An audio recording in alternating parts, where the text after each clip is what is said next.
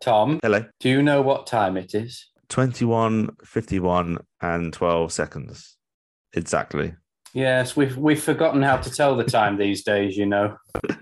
This is Richard Wilson speaking. Thank you for downloading One Foot in the Podcast. So I'm a wrinkly, crinkly, but don't shed a tear. I'm not exactly a little old dear. One thing's for sure, I'm still bloody well here. 1 foot in the grave. 1 foot in the grave. 1 foot in the grave. Hello? Hello? Hello and welcome back to part 2 of the Christmassy review of Who's Listening with guest Ant and, as ever, me. We pick up where we left off, where after Victor's learned that he hasn't at all made Mrs. Burridge's life any easier, is beginning his atonement, shall we say, in this second half of the podcast review. As ever, we hope you have fun listening to this geekery, and please get in touch to give us your thoughts on this Christmas special. Merry Christmas, or if it's anywhere between January and November when you listen to this, just have a great day. Thanks all. 1 foot in the grave.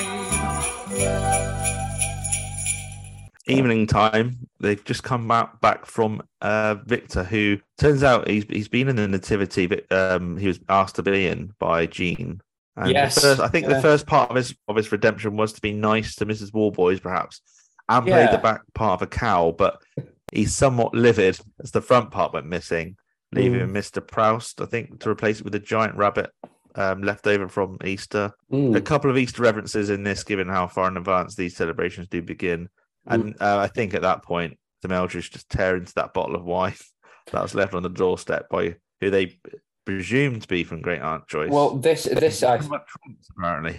Well, I would imagine, this is good. Very irony, sort of on David Rembrick's part, and it's because it's not just that they happen to drink. Well, we'll find out who the wine's really for, but it's not just that they drink it, it's that they only just drink it. Like if Patrick and Pippa had turned up just a few minutes earlier. Yeah. How about if Patrick and Pippa got it delivered to their house with permission? Then there wouldn't be this sticky situation. But yeah, I mean, Victor, this is the thing as well, because poor Victor, like he tries to do something good and it all goes wrong. Like he says to Mrs. Warboys, presumably, yes, I'll do the nativity, and it goes wrong. And as we'll see later, he agrees to do a nice thing and help feed the homeless, and then ends up being held hostage. Like the number of times he tries to do something good. It's why we're on his side. We just want it to work out well for him. Yeah. With the reference of Great Aunt Joyce, I just want to say Joyce was my late grand's name, so and my daughter's middle name. Shout out to those two. But it sounds like the production was on a bit of a tight budget, which annoyed Victor. Margaret snaps at Victor for going on about it. Oh, for goodness sake, shut up going on and on about the bloody thing. A bit peckish, bit of bubble and squeak. I can't think of a scene. I can't think of a moment where I'm in my kitchen reheating bubble and squeak and pouring wine into it. But that could be a delicacy. I don't know. The doorbell goes though, much to Margaret's curiosity, and it's Patrick and Pippa. It is. By now, the Meldrews must think they're quite the sociable pairing, given what happened in Who Will Buy. They're just turning up all the time, and Margaret pours them a Christmas sherry. They're not here for a social outing, though, are they? They are, in fact, here to collect something else delivered to their house. That's what we came round for, actually. Not being irrelevant. What's that? My father's Christmas present. Sorry? The bottle of wine. Fortnum and Mason delivered it yesterday morning. I hope you don't mind us asking him to deliver it to you, but weren't exactly sure when it would arrive and didn't want to risk him spotting it. Would have tumbled it straight away. Bottle of wine. Being a collector, well, a fanatic, really, when it comes to his wine. Oh, he's been after this particular one for God knows how long. Real stroke of luck that we found it, really. It's Chateau Chevenix-Meursault, 1924. Incredibly rare. He's got his 60th birthday coming up on the 28th, so it's a sort of big combined present for the two. Oh, it's amazing, really, isn't it? To think of a bottle of wine that's 10 years older than your father. Amazing to think of a bottle of wine that cost you 850 quid. Oh, you don't have to keep shouting. shouting about the price. The sudden realization dawns on Margaret at this bottle of Plonk. It says this the Chateau Chauvenet Merceau, 1924. It's for Pippa's father's birthday. It's it is for his 60th, by the way. It's on the 28th of the month. Can I ask you something before we talk about the wine? Can I ask you something about when they first arrive? So, of course. So Margaret opens the door and she says, hello, love. And now, and Patrick quite cheerfully says, we heard you come in, so we thought we'd try and catch you. Now, this episode is essentially, I mean, I know we had a couple of episodes in between, but this episode is essentially the sequel to Who Will Buy. And it's quite interesting in that it calls back to that a lot. You've got Victor agreeing to do something reluctantly, but for good intentions, like he did the charity event in Who Will Buy, he did nativity in this. And and here we have Patrick and Pippa. This is presumably, as far as we, the audience, are concerned, this is the first time we've seen them since Victor tried to get them to stay the night. When they arrive, I think what's interesting, though, to me, is that at least from the way Angus Deaton plays it, I don't think Patrick has a problem with Victor yet. I think he probably thinks it was a little bit odd what happened last time, but I think he's prepared to move on. And I honestly feel the way it's presented to us here that if this incident with the wine hadn't happened, he probably would have been okay with Victor. Like throughout this scene, Victor's in the kitchen, but if Victor had actually come out, I think Patrick would probably have been okay with him. Like when Patrick walks in, he actually looks around in a kind of where's Victor kind of way. But what's interesting is it's not is that weird man here? It's, where's Victor? I was hoping to say hello. I took that as what are all these garden gnomes doing it? Well, his look on his face did make me laugh, thinking, there is that, but like at least at this point, it seems like what happened in Who Will Buy didn't do too much damage. Like it's not. Patrick's not. It's exacerbated so much at the end. We're going to get to that, but we'll talk about Patrick's response to it. But it's the bottle of wine is for Tom Croker's 60th, and it's a 70-year-old bottle costing 850 quid, which, by the way, in today's money, quick inflation calculation is over 1,800 quid. So it's. No one will ever be able to convince me that alcohol can be worth more than 20 quid. And that the same goes for paint. That's just me, complete and with that kind of thing. Well, it's funny because even though Patrick obviously has a great deal of respect and, well, I suppose, love for his father-in-law, you can tell that a part of him resented spending all that. And that's he won't go on about it. And that's a big part of why, obviously he blames Victor so much. Later on. All it would have taken was for the Meldrews to have written a check and contributed towards replacing it. It's not their fault, but again, we can cover that shortly later. But I did like the pair of them, Patrick and Pippa, that is, look around the house just when they're confronted with all the garden gnomes. That's like concern. Look, first of many going forward when they enter the Meldrews' house and something weird's going on. Margaret exits to find Victor comically pouring the remaining drops of the wine in the bubbling squeak, and he's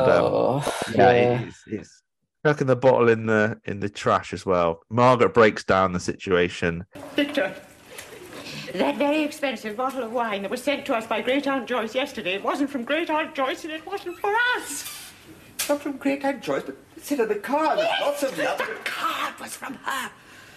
The wine was from a very expensive place in London. It belongs to Patrick and Pippa, and the couriers left it in our house for safe keeping.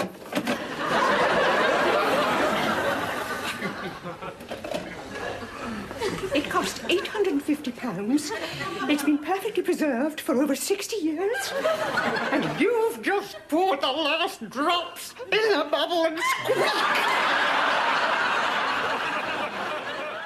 She says perfectly preserved for over 60 years. It's actually 70 years old, that bottle. I thought, unless I misunderstood or misheard. But much like Kylie the Tortoise incident, Margaret does actually want to cover up their mistake, doesn't she? And in this case, hand back a perceived unopened bottle of wine and sort of topping up with some water. But obviously the pressure in the tap's not working, which is a payoff to the original in that earlier scene where Victor can get anything out of the tap when he did the one liner about the geriatric bladder. Patrick will soon describe it, whatever Margaret pours in as carbonated cat's urine. And her theory is nobody will drink it, which is somewhat true. I think collectibles aren't used. If you buy a box or something with an old toy in it, you won't open it. Well, you shouldn't open it, apparently. But yeah, she just fills up with some kind of cheap lager or lemonade or whatever, and returns the bottle in the pack. They're lucky that they didn't chuck away that bottle, like the pack, sorry, because at least they had something to go by in the interim. What I would like to know is when Margaret walks in and picks up the wrapper it came in, she looks at something on it, and you can see on her face there's that realization. Now, what did that say? Did that clearly say this isn't for you? Like, this is for next door? Because was it like, what on the label?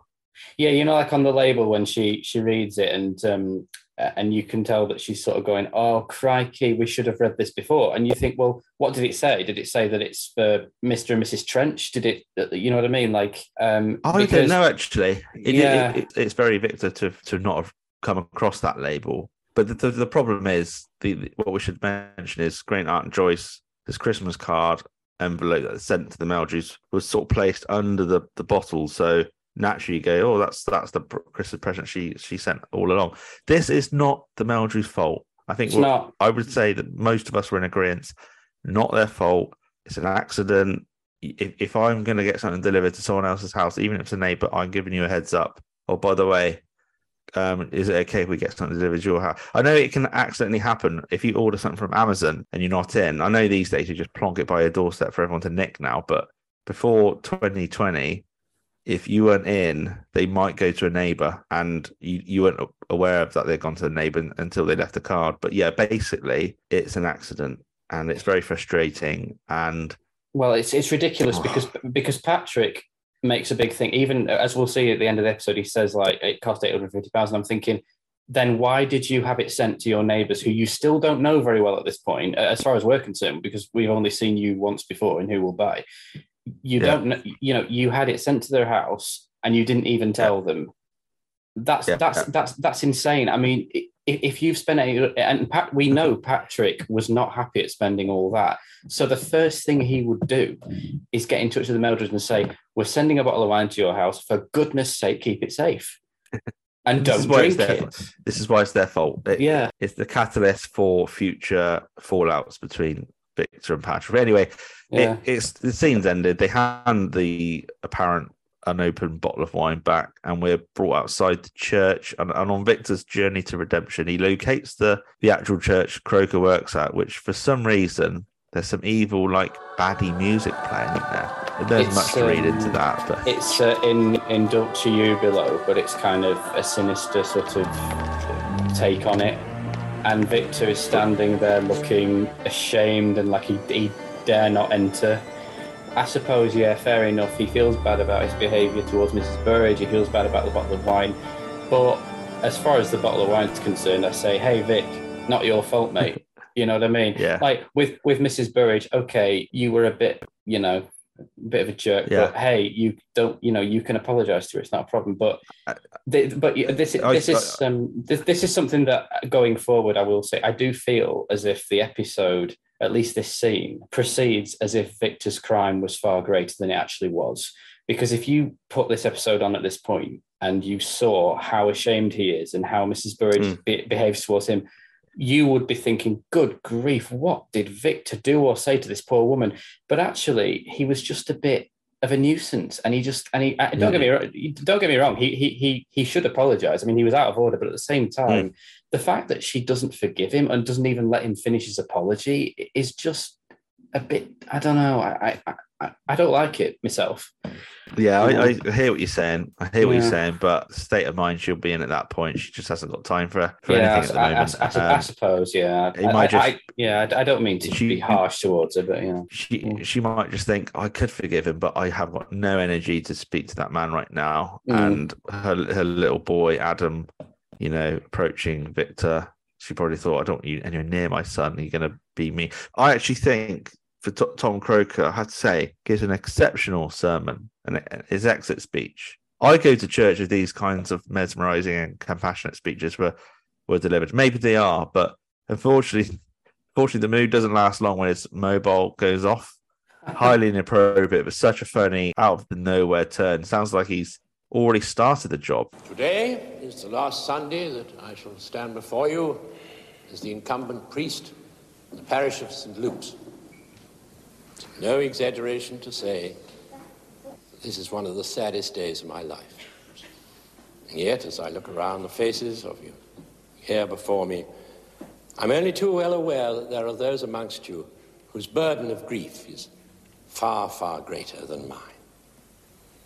To all of you, I send my fondest thanks, with my sincere assurances that as I make my way to pastures new, from the world of holy orders to the world of multinational, industrial, plastics, conglomerates, I shall continue to hold dear all those timeless virtues of benevolence, compassion, sensitivity, and all the...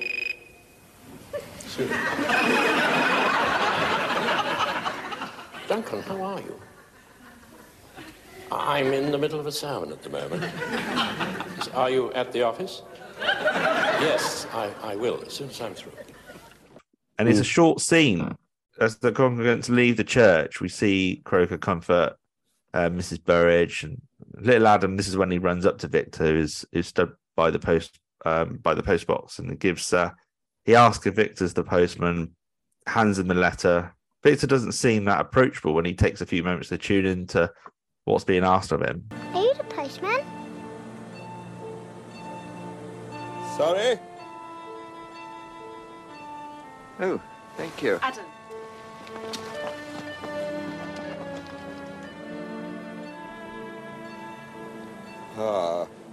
Mrs. Burridge, I just wanted to, the other day, I just wanted to say that the things that I said at the time, I was just,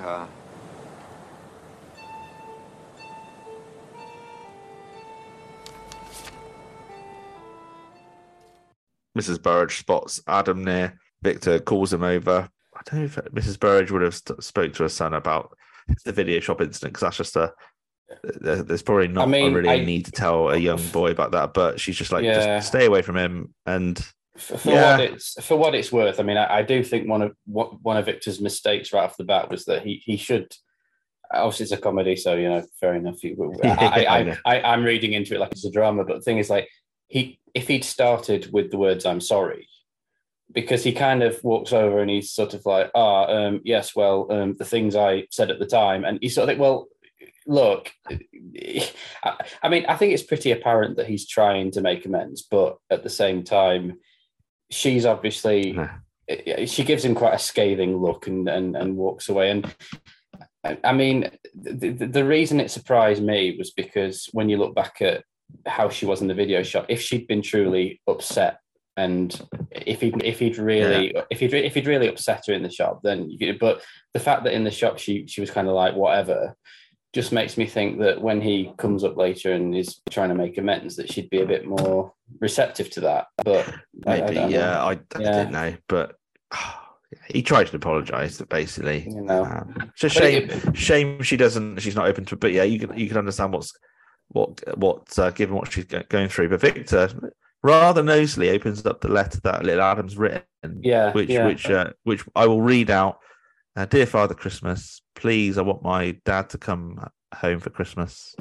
Mum says he isn't, so I'm writing to you. Yours truly, Adam Burridge. Very, very sad. I hope Victor posted that, by the way. I don't know if just in the spirit of Christmas. I hope he did post it. But that's the scene's ended where we're brought into the bedroom of the Meldrews, and this is the first or the second time the tree, Mr. and Mrs. Ellsbury's tree, almost falling over is referenced. Especially due to the bad weather. The phone lines are still off.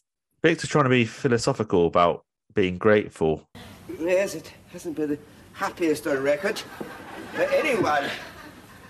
I suppose if it teaches us something, it teaches us to be thankful and not to go about... What am I doing with this? I went downstairs for a book. I've just about had enough of you, matey. I have straight. He realises he's carried a gnome up to bed with him. I think he's supposed to. Was he supposed to bring up something else? I can't remember now.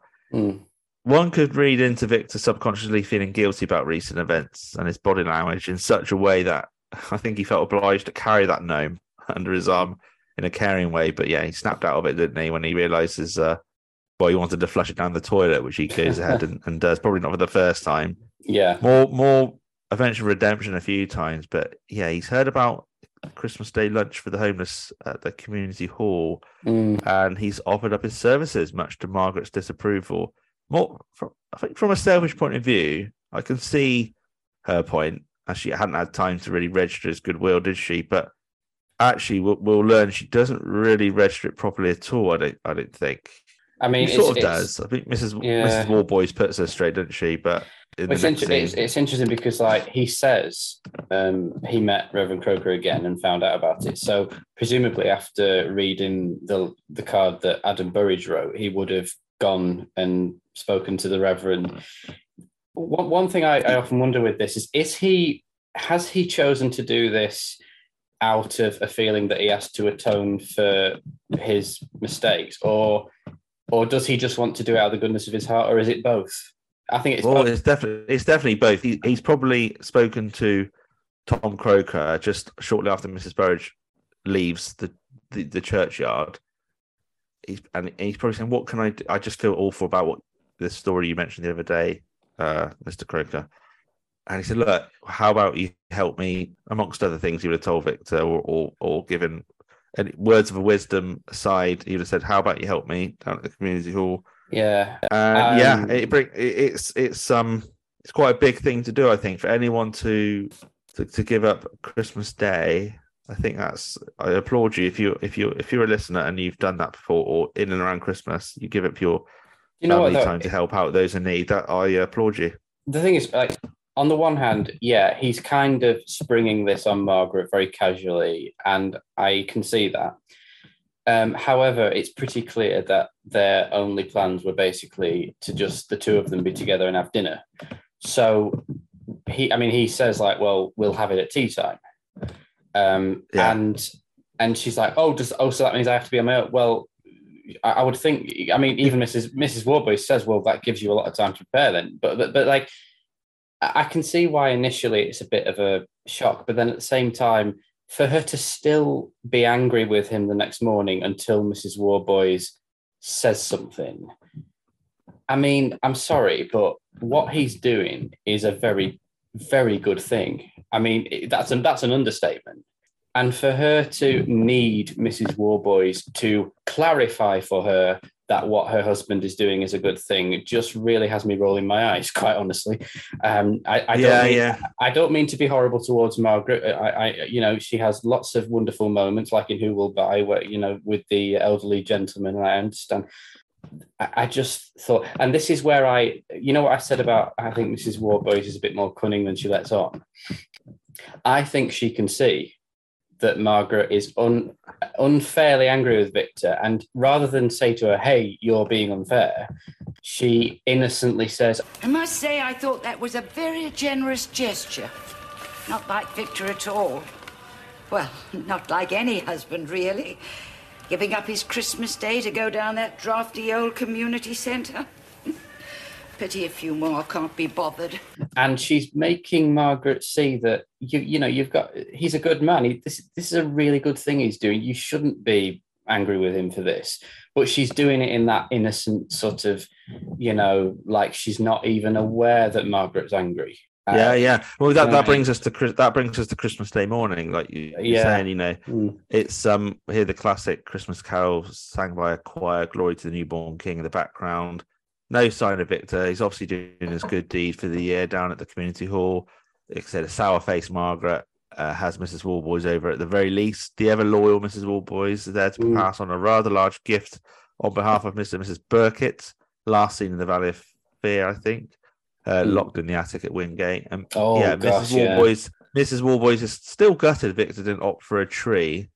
It is disappointing. I wonder if What if David Renwick's ever opted out putting a trip in his house at Christmas? I don't know. The timing of Margaret somewhat sighing out of it, out in agreement, that is a shame. Victor didn't want a Christmas tree, just as she reveals the very much unwanted Christmas gift, is some very subtle comic timing that can't go unappreciated. It's another bloody garden gnome. She goes, yes, and she lifts out the gnome, and I guess the order couldn't be cancelled in time. Yeah, much to Margaret's dismay. Yeah, she and Victor won't be having their Christmas lunch now to the evening. I know 3 p.m. is traditional sort of time, or just after the Queen's speech or the King's speech now. But I didn't know.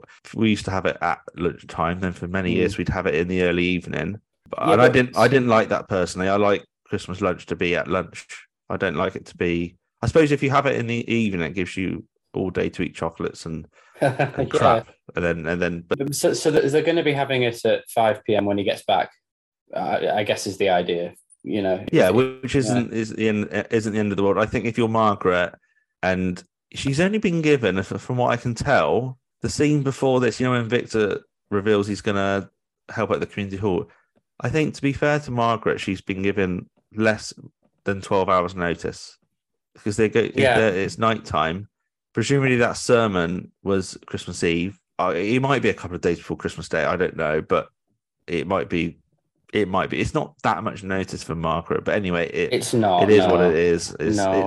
You can understand. But what I'm trying to say is she probably had not enough time to plan an alternative, seeing if there's a friend or another family relative is free to have her for the afternoon. I mean, I'm sure Jean would welcome her in open arms. I don't know why she just wouldn't go around there, but. Anyway, won't dwell on that too much longer.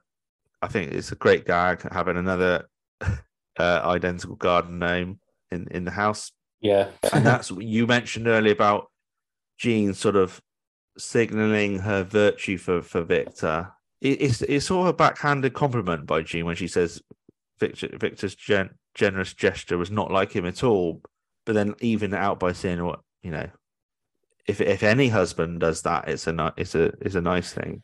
You're right. So it does. Those passing comments does leave Margaret with a bit of self-reflection to do it and look back at look at the bigger picture really in seeing what Victor's trying to achieve. Well, the thing is, I mean, okay, she says like it was a very generous gesture, not like Victor at all. Now, I mean, okay, as we see as the series goes on, that's not true because he does a lot of good things and. So that's her, I think, not really fully appreciating, but at the same time, you could say the next comment about it's not like any husband, and you sort of think, whoa, okay. I mean, I must admit, it's a part of me going, what are you trying to say about husbands exactly, or about men? But I do think, though, that to some degree, what she's trying to do is she's really trying to essentially big up Victor and say, look, without confronting Margaret and saying, I think you're wrong to be angry with him. She's just saying, I think it's wonderful that he's doing this. She's actually being tactful for a change, isn't she? That's the feeling I get. I mean, I know you could easily interpret her as just being oblivious to Margaret's anger and stuff, but the way it's played, I mean, you remember in the episode, for example, where she's staying with them because her house is flooded. Yeah. And you have that moment where she says she turned the heating down because she didn't want her, is it a budgerigar to, it's me. And Margaret says something like, oh yes, of course, it would be very good for drying wallpaper, but not for his little tummy. And you can see on her face, she's like, she knows that she's messed up. She knows that Margaret's furious, but she's just going to brush it off. Yeah. There's something, I think there's a bit of that going on here where...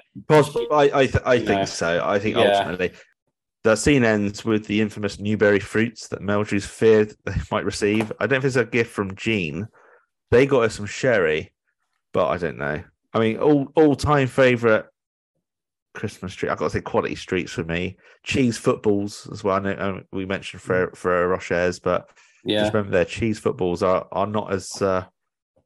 It's not a very common thing to buy anymore for Christmas snacks, but I still look out for the old cheese footballs. Anyway, we better move on to the community hall scene now. I don't know if this is supposed to be the same community hall as seen in Alive and Buried, first episode, where Victor thinks he's having a surprise party, and in Who Will Buy, when Nick Swaney does the Oh, charity right. ball gig Yeah. thing. Is it supposed to be? I don't know. There's somewhat of an atmospheric happening down at the community hall anywhere, where Victor, Tom Croker, and all the other volunteers are serving the homeless on a Christmas afternoon. Is Victor suddenly called over by one of the homeless, who referred to him unexpectedly as waiter, which extracts a laugh from the audience, doesn't it? And it's Yes, we've forgotten how to tell the time these days, you know. Victor would have lashed out at this man in any other situation. Obviously, he's in a charitable spirit, and his guard is down somewhat, and so he doesn't mind being referred to as waiter. So this is played by N. Reitel, who I'm sure you know is the homeless man in Dreamland, refusing to wear the Noel Edmonds sweater. And also revoiced John Charles's stint in Beware the Tricks of the Roof, when he's trying to work out how to operate the video timer on the VCR that he nicked. Oh, right. Okay. Yeah. Also considered to play Del Boy. You didn't know that. And No. still very active in TV and film today, apparently. So he does a lot of voicing roles, and the Mr. Bean animation, mostly 2D TV, which was quite a hit for a couple of series in the early 2000s. A lot of impressionist roles anyway, but yeah, he's Mr. Starkey, which is the surname of Ringo Starr, isn't it? Of the Beatles. That's just Richard Starkey, but this is Starkey. Oh, it's Richard Starkey, yeah. No first name mentioned. Victor simply asked for the time in a slightly sketchy way. It's like a rhetorical question almost. Starkey knows the time by the very second. I think it's chronophobia. I think fear of time. So, like you said, he's got a bit of a criticism of society for not being able to tell the time without the use of watches and clocks. And it's a little hard to tell otherwise. I mean, there were ways once upon sundials and stuff once upon a time. And in this moment, we actually know the time thanks to him, knowing at the top of his head. 2:51 and 2 seconds precisely. It's close to the 3 o'clock traditional. It's funny because even though at this point he just comes across as a bit eccentric and okay, fair enough. Yeah. But there's still that innocence of him simply, contemplating, about why can't people tell time. But as Victor walks away, and I think the music there's a sinister undercurrent of it because he says, "I don't mind waiting," and there's just that hint of that he may be a problem later. He may be, but he looks at his suitcase like all the time in the world. Yeah, he's just putting the frighteners into Victor, isn't he? Really? Yeah. But Victor politely offers more gravy. Now, in the next scene, Margaret is preparing a tasty-looking turkey, and I think she's made peace with the structure of her day after Jean's words of wisdom. I think. Yes. Helpful. She's gone to some effort. The dining room looks lovely and Christmassy, and it's a very short scene, isn't it? But even though she's on her own, she's thinking, my husband's doing some good. We've already established that. She's seen the light, and that is just there for us the viewer to see that Margaret is herself. Jean, I think if what happens later with the whole hostage situation hadn't happened and Victor had just gone home after 4 o'clock, I think Margaret would have been very apologetic. She'd have told him, "I'm very proud of you, and I've made this wonderful dinner." Well, yeah, I look forward to assessing her behaviour later on with that. But when we're back at the community hall in the kitchen, Tom Croker's seen after the last of the volunteers that the shift's done. He's just such a pleasant sounding man, isn't he? Thank you very much indeed, Mrs. Rutland. You've been tremendous. Now, Merry Christmas to you and all the family. Bye to you. He's got everyone's favourite granddad vibe about him. Talks so poetically, like I said, in tone as well. Merry Christmas to you and all the family. Bye now. It's lovely. It's a wonderful performance. It really is, yeah. He's pleased with the shift they put in and checks if all the homeless folk have left, and Victor says there's just one left, and it's Mr. Starkey. He's in no hurry to leave. He doesn't mind waiting, which we've heard him say previously, of course. And Victor's, made to go and check in on him, and apparently he's waiting for Armageddon, which is at 8:20 and 15 seconds. I haven't checked this, but this must be a significant set of numbers in the Old or New Testament. I don't know. 8:15. Victor's quite sheepish, isn't he? Definitely startled by this man. Tom Croker's having none of it. They need to be out by 4 p.m. The council go loopy. Well, this is where I think we see that, for as lovely of a man as Tom Croker is, you know, he can be quite firm, and he's got limits to his patience. And particularly when he says to Victor, you know, tell him to go on down to the Salvation Army Hall. And he says, you know, which he calls the Sally Army. The Sally Army Hall. Sally Army. Oh, Salvation. Yeah. But he's tell him to go down there like everyone else. And there's almost a hint of, okay, my sympathy's gone now. And it's my Christmas as well. I've got my family to go back to, or presumably he has. Yeah. I get the impression he's a widow for some reason, but I don't know if he's staying at Patrick and Pippa's but yeah, he's like, no, come on, we need to get out of here. We're done now. Yeah. Victor is stalling a bit as he can't quite cut to the chase until he does say that this chap does have a machine gun. And actually, Tom Croker doesn't believe it. He sends Victor back in there once again. But there's a funny line about how he finds having the machine gun useful for getting a seat on the bus, which I did laugh at. That I can imagine he does. So basically, Mr. Sparky wants a set of new clothes. He wants a clean shirt for when he meets the 4 horsemen of the apocalypse, which is, of course, the end of time, if you didn't realise. So sends Victor back in, basically, and there's a very Christmassy moment in there of reflection when Tom Croker looks out the window. We see like a white Christmas out of the window. Yeah. And he says, there's our white Christmas after all then. Very seasonal. It's very gentle, isn't it? Before very seasonal, yeah.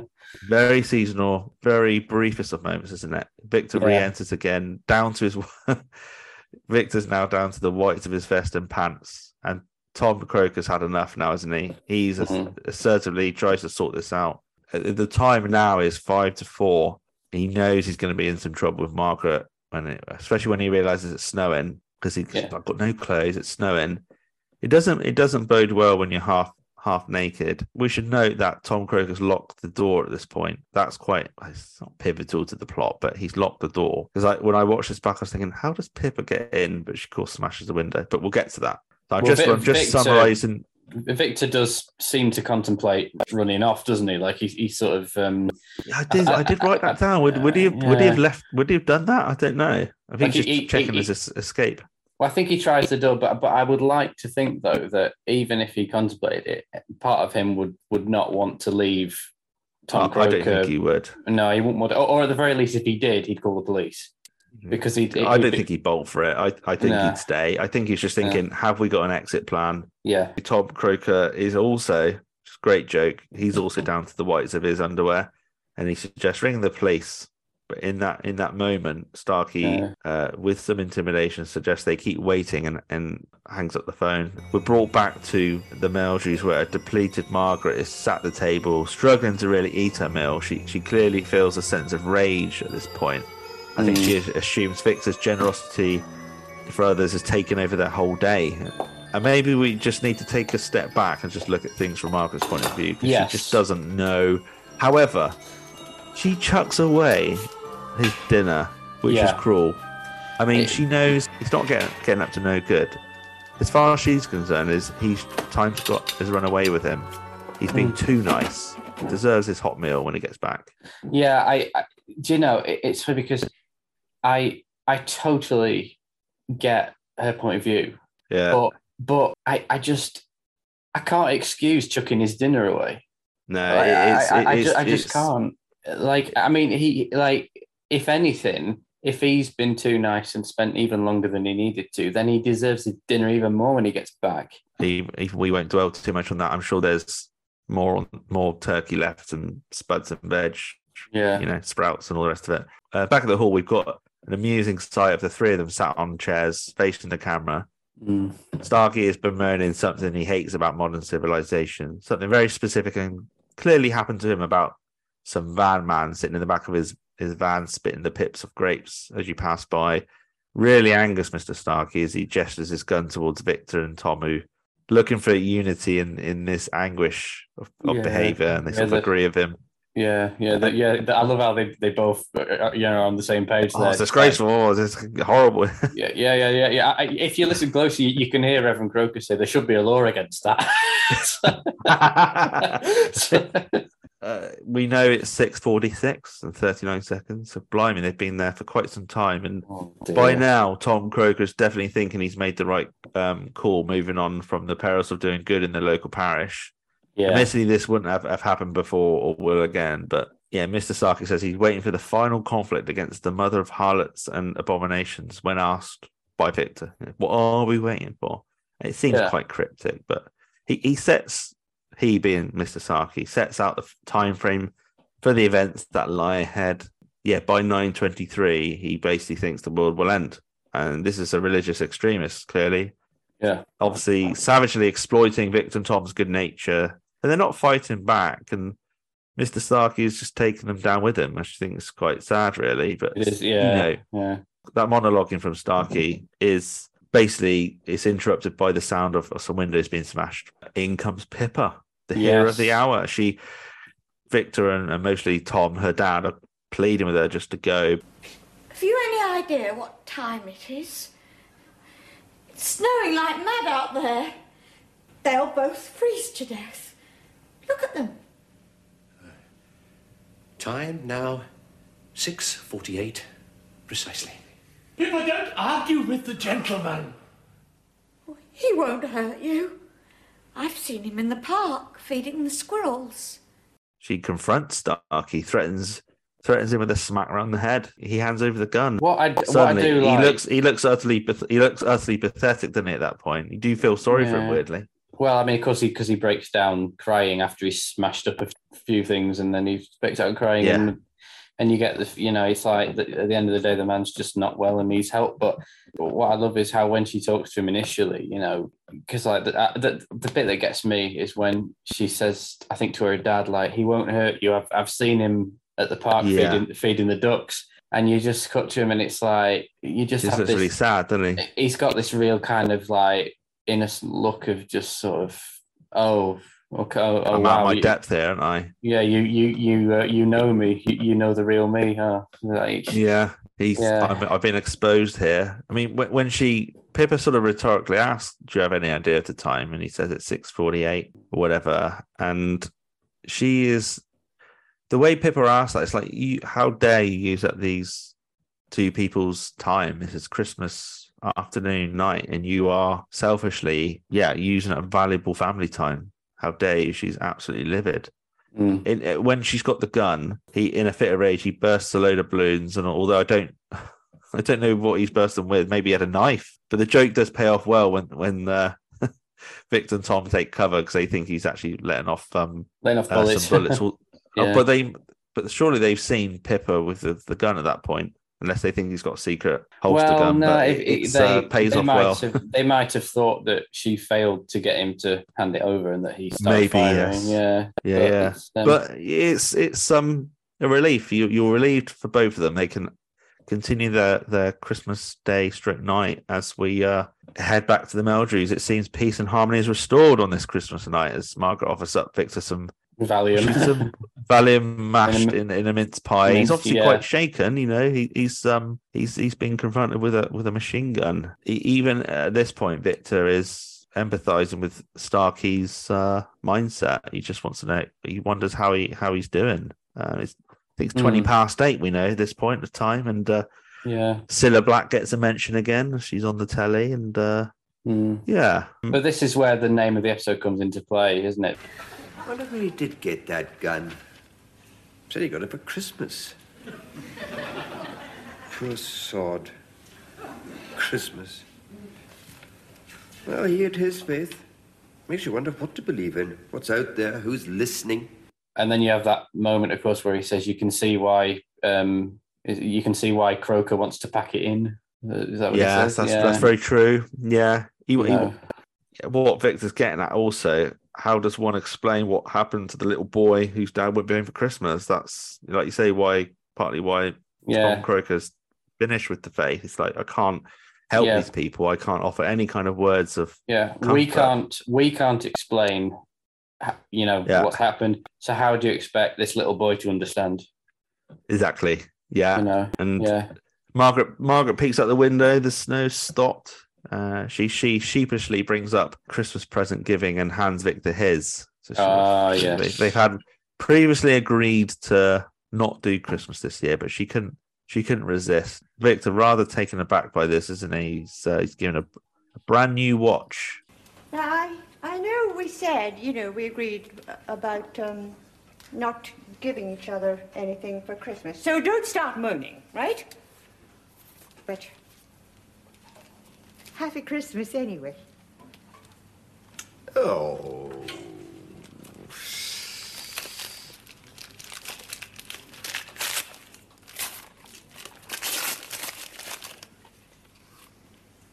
Oh, thank you. I don't know what... I mean, I wasn't... Oh. What are you going to buy me a new watch for? Well, you can throw that other thing away and stop trying to guess the time. Well, I suppose I might as well confess. What's that? I've done the same thing.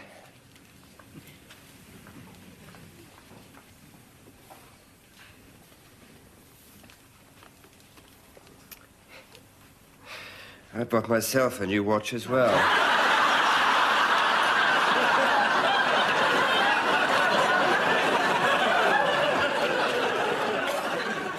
I'm sorry, but we did... And it kind of mirrors what Starkey has spoken about, people relying on watches and how, Margaret says he doesn't need to guess the time anymore. Okay, quite a bit of a stark contrast to what, Starkey was saying. And he's very grateful. And apparently he's done the same thing. And Margaret's like, oh, he has got a heart after all, which is a great joke. And not tactful in the slightest, that I've only gone and brought myself a watch not long ago. So do you know what? Right, okay. Do you like this joke? The reason I ask is because I find it so awkward. Like I have to skip it even, because it's like, he comes in, he says, I got myself a brand new watch, and the rest of the scene is so awkward because it's like, I mean, you even have Victor saying like, right, well, yeah, nothing to stay up for now, and it's just like, oh, why did you even tell her that you'd done that?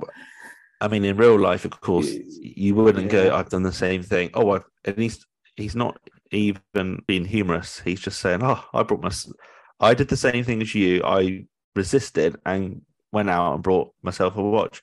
Yeah. That Margaret's a roller coaster of emotions, because she's now pissed off again, and she turns in for the night. What gets me though is she's not even pissed off. I think she's just disappointed and just kind of like, oh, all right. But to her credit though, the impression I get from the way Annette Crosby plays it is, I don't think she's disappointed that he didn't get her a present. I think she's disappointed that her present is now lessened. Secondary. It's now secondary to the one he got for himself.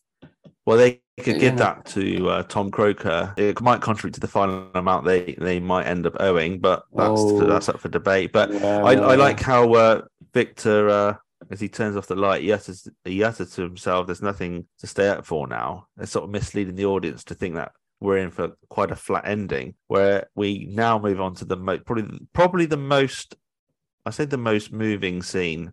Yeah. Probably the second most, because I think I'd say the Things Aren't Simple Anymore is the most moving scene, but this is quite, I don't know what, this is some avenue down the road from Tresillian Way, I think. We see a detached house from like high up, from bird's eye view. Little Adam steps outside, little Adam Burridge holding what's that toy from? That is a Transformers toy of sorts, I think. It looks like that, yeah. He looks up to the Christmassy stars. It's so Christmassy, this moment, even though it's sad, hoping for his daddy to come home. Yeah. Even though we know what's around the corner, because we've all seen this hundreds of times. Yeah. It's still sad. It is. Chase Marks, who plays Adam Burridge, by the way, he's got some tears rolling down his eye. He's momentarily really thrilled, isn't he? Because the car pulls up. It's just some young people who've just come back from a night out.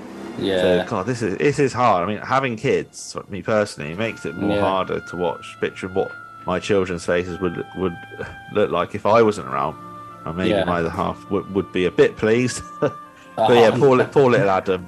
Yeah, it's extreme of tears coming down his face. You're thinking, God's sakes, David, he's like toying with us, isn't he? That Transformer toy, he's just sat on the verge, isn't he? And we see the sight of a briefly unseen adult picking up the toy. And then as Adam looks up and rejoices, it's his dad.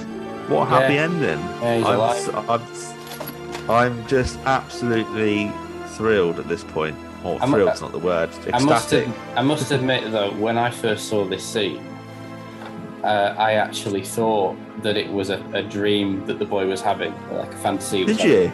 No, I actually did. No, because it wasn't until Mrs. Warboys confirmed it that I realised, oh, okay, no, wowie, okay, good, he really is alive. But at first, I actually thought it might be like a dream or a trick where this is what's going on in the boy's mind. This is what he would like to happen. But maybe, but I just think that'd be so cruel. I think it would be cruel. Oh yeah. I think even Remick has a heart in his writing. He's got heart in his writing, but I think he's willing to. I don't think he could leave us feeling empty and depressed at the end of this particular episode. So I'm personally very grateful it ended this way. He could have left it ambiguous in the same way as the last episode, where it's like, did Margaret put pills in Glynis's drink? It could be like that. I just think Dave is thinking, no, this is Christmas special. Even I don't want it to be this dark. And as Adam and his dad cuddle, Mrs. Burridge looks out the window and she cannot believe her eyes. You can see that relief in her face when she's like, oh my God, like she just can't get out of that house quick enough. And the three of them group hug with whatever that relieving and joyful emotional music is I think it's a bit of piece of music, but it's just happy ending, brilliant. It's just amazing. And well, presumably the husband doesn't know that they thought he was dead. So I'm sure that's a good point. Well, he'll know that they would have been worried sick because he couldn't contact home, but he wouldn't have known about his car blowing up, which we'll talk about that in the next scene or two. But that closes off that storyline rather well, and thank goodness. In the Meldrews hallway, there's a chap called Ted, who we don't actually see. I think we see him briefly. He's collecting the last of the gnomes as Victor helps, and Jean and Margaret in the kitchen now as they mull over the Christmas events. Jean fills Margaret on the background to Mr. Burridge's disappearance. Oh, you haven't heard? Heard what? Well, he came back the night before last. What are you talking about? Well, apparently, when he left the other week, he took an early flight out to Germany or wherever, parked at the airport, and someone stole his car. Went out joyriding in it and hit a petrol tanker, and the whole lot went up. Naturally, they thought it was his body. And, of course, with the phones being down all week, he couldn't phone home or anything, so... Can you imagine? After all that poor girl's been through, suddenly just turning up on the doorstep again like that. Obviously, Jean knows the local news around this, and I think the great thing about this scene is it should remind Margaret, who says she's had basically a crap Christmas, that there is some really uplifting news out there in the local community. And what would have been a soul-destroying Christmas forevermore for a little boy and his mum have had their fortunes turned around to a happily ever after family occasion. And Margaret hadn't been privy to that news, had she? So, we know where we're at with the date, by the way, because Jean says he came back the night before last, which makes it the 27th of December in their world, which is the release date. Just realised. Oh, right, So Christmas night he returns, and the night before last, when Jean says that would make it the 27th, because the night before Boxing Day. Yeah, that's quite clever. I just realised. Yeah, I just realised that's the airing date.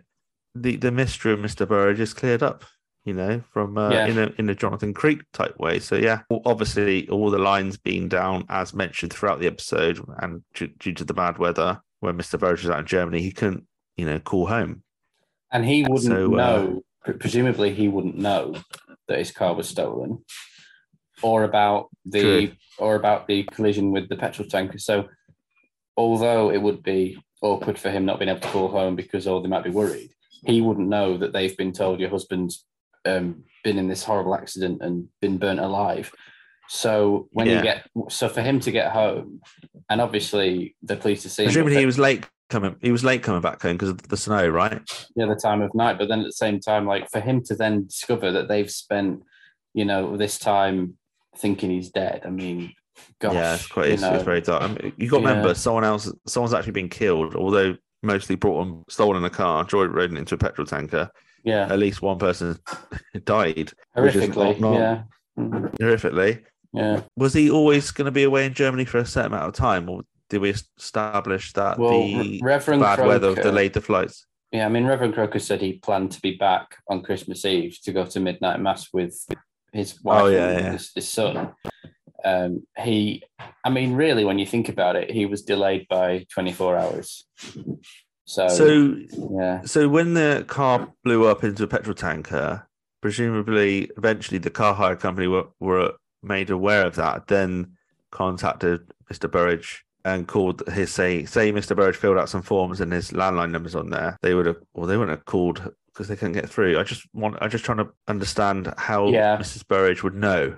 Does that make sense? Because the phone lines have been down. How would she know about the events of the? Oh, I don't know. It's it might have been explained in the conversation between Jean and Margaret. I'm just trying to remember. Well, the thing that gets me as well is that when he shows up, when the little boy sat there, and when he shows up, with the toy, and he picks up the toy, the look on his face is he doesn't look to me like he knows that they thought that maybe Adam didn't think he was dead, but Mrs. Burridge did. He doesn't look to me like he knows that she thought he was dead. Like if he'd come back thinking that my wife thinks I'm dead, you'd think his approach would be, I need to play this very subtly. I need to not shock her. I need to just tell her everything's fine. But he turns up very joyfully, like, hey, here I am. Perhaps, the police got in touch with the Burridge family after the hire car in Miss Burridge's name blew up. And then, Jean helps herself to the some Newberry fruits. But it makes me think they're not from her. It looks like she's wondering what they're doing there almost. Yeah, she helps herself. So I don't know who's the mystery person who sent the Newberry fruits. I don't know. Yeah. We're not quite done yet, actually, with this episode, because we are now probably one of the biggest talking points. The front garden of 19 Riverbank. Patrick and Pippa both confront Victor, seemingly politely, but with a slight undertone of passive aggressiveness. They speak of the posh bottle of Plonk they presented to him, breaking down the events that led up to them realising the bottle had been tampered with by the Meldrews. Once he'd had his turkey and Christmas pudding, he was fine. We were fine. Everything was fine. Until the moment came for us to present him with his bottle of Chateau Chevenix Merceau. If you can cast your mind back, Mr. Meldrew, this was the bottle of extremely rare vintage Plonk, which we paid £850 for. 850 smackaroos, the hard-earned cash. Do you remember? Imagine then our not unnatural surprise when, just as we were delicately sliding the 1924 classic from its box, the cork suddenly took it upon itself to fly, unsolicited, up my father-in-law's nose. And something closely resembling carbonated cat's urine started dribbling down the sides of the bottle. It's a very funny description, carbonated cat's urine, which is probably a fair description compared to what was actually in that bottle originally. Mm-hmm. And Victor's somewhat... He's quite flabbergasted and visibly shaken, isn't he, by being put on the spot about this? Well, what's interesting... After all... Yeah, I mean, it's interesting to me because, when they came to get it, it was Margaret they spoke to. I mean, Victor was in the kitchen. Victor was in the kitchen the whole time. And yet, when they come out now, it's specifically Victor they confront, as if clearly it must be him that was behind this. Well, I don't know. They just seen him. If Margaret was there with him, they would still have confronted. Probably would have directed the anger towards Victor because it just seems like the polite thing to do rather than ambush an old lady. Angus Deaton's performance here, though, is very interesting because he's up to now, he's been the who will buy Patrick, if you like. He's been, he's been quite the sort of the mostly down to earth neighbour. And this is essentially the moment where he morphs into the Patrick we'll see going forward. Yeah, so you've spoken about this this is a very interesting point, isn't it? It's like you've described it as a bit of a reset when we go into Man in the Long Black Coat onwards to Series 3. You just think, because the Man in the Long Black Coat to Series 3, because there's the amount of good Victor does in that, you think all is forgiven, but apparently not when you hit Series 3 onwards. Like they have a reconciliation at the end of they have a mutual thing, and you should think quite psychotically from Patrick machine gunning the Garden Gnomes, which is going to cost them dearly. That's the whole point, isn't it? It's just avenging the cost of the 150 quid bottle. You hear it's very subtle, but you hear Patrick saying, right, we can hand this back in now, and they will get done for keeping that. Not only use of a weapon, but actually withholding it from the police. You think the police would have been all over that from the moment they got Starkey arrested, but there you go. Patrick was out, to say the least, absolutely crazy to do that. No wonder Victor doesn't like him from there on out. You think, that's the second time Victor's being confronted by the same gun, in 24 hours, or no more than that, isn't it? It's 3 days.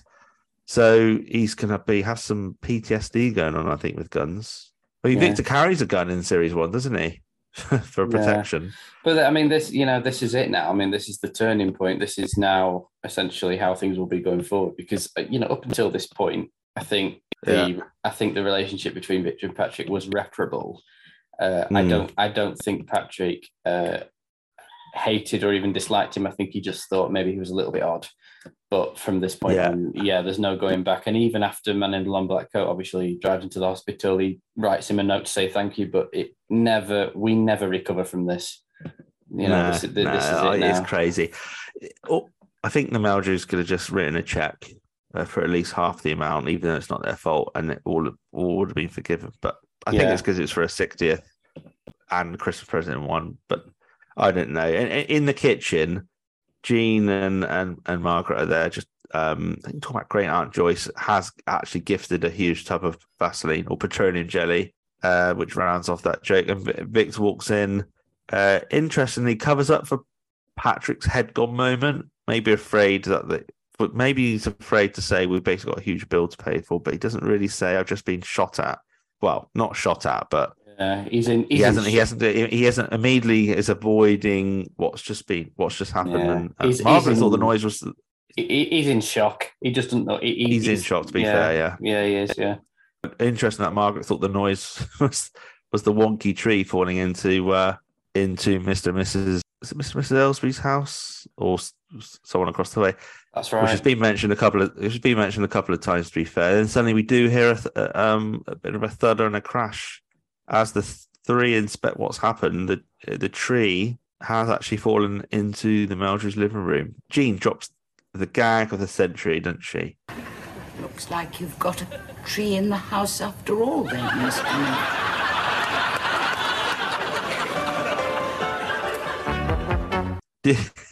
Did she really think this would go down well, though? It's not even an untactful, innocent remark, is it?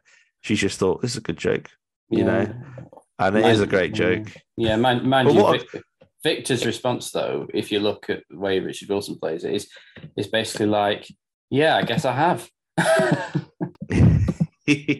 But what a great couple of final scenes. You've got Starkey in his siege, which ends up, being rather tragic. Then you've got Margaret forgiving Victor, except for the Christmas gift cocker, which is more a Margaret thing. Then you got the hearts warming, tear-jerking Burridge family closure. Then to round it off, after Patrick being a crazy criminal for a minute, and Edinburgh fringe-worthy gag from Mrs. Warboys, all plotted much early in the special about the weather and a dodgy tree about to fall over, and the lack of having a tree in the house. It's all paid off rather nicely, and that's a remarkable episode.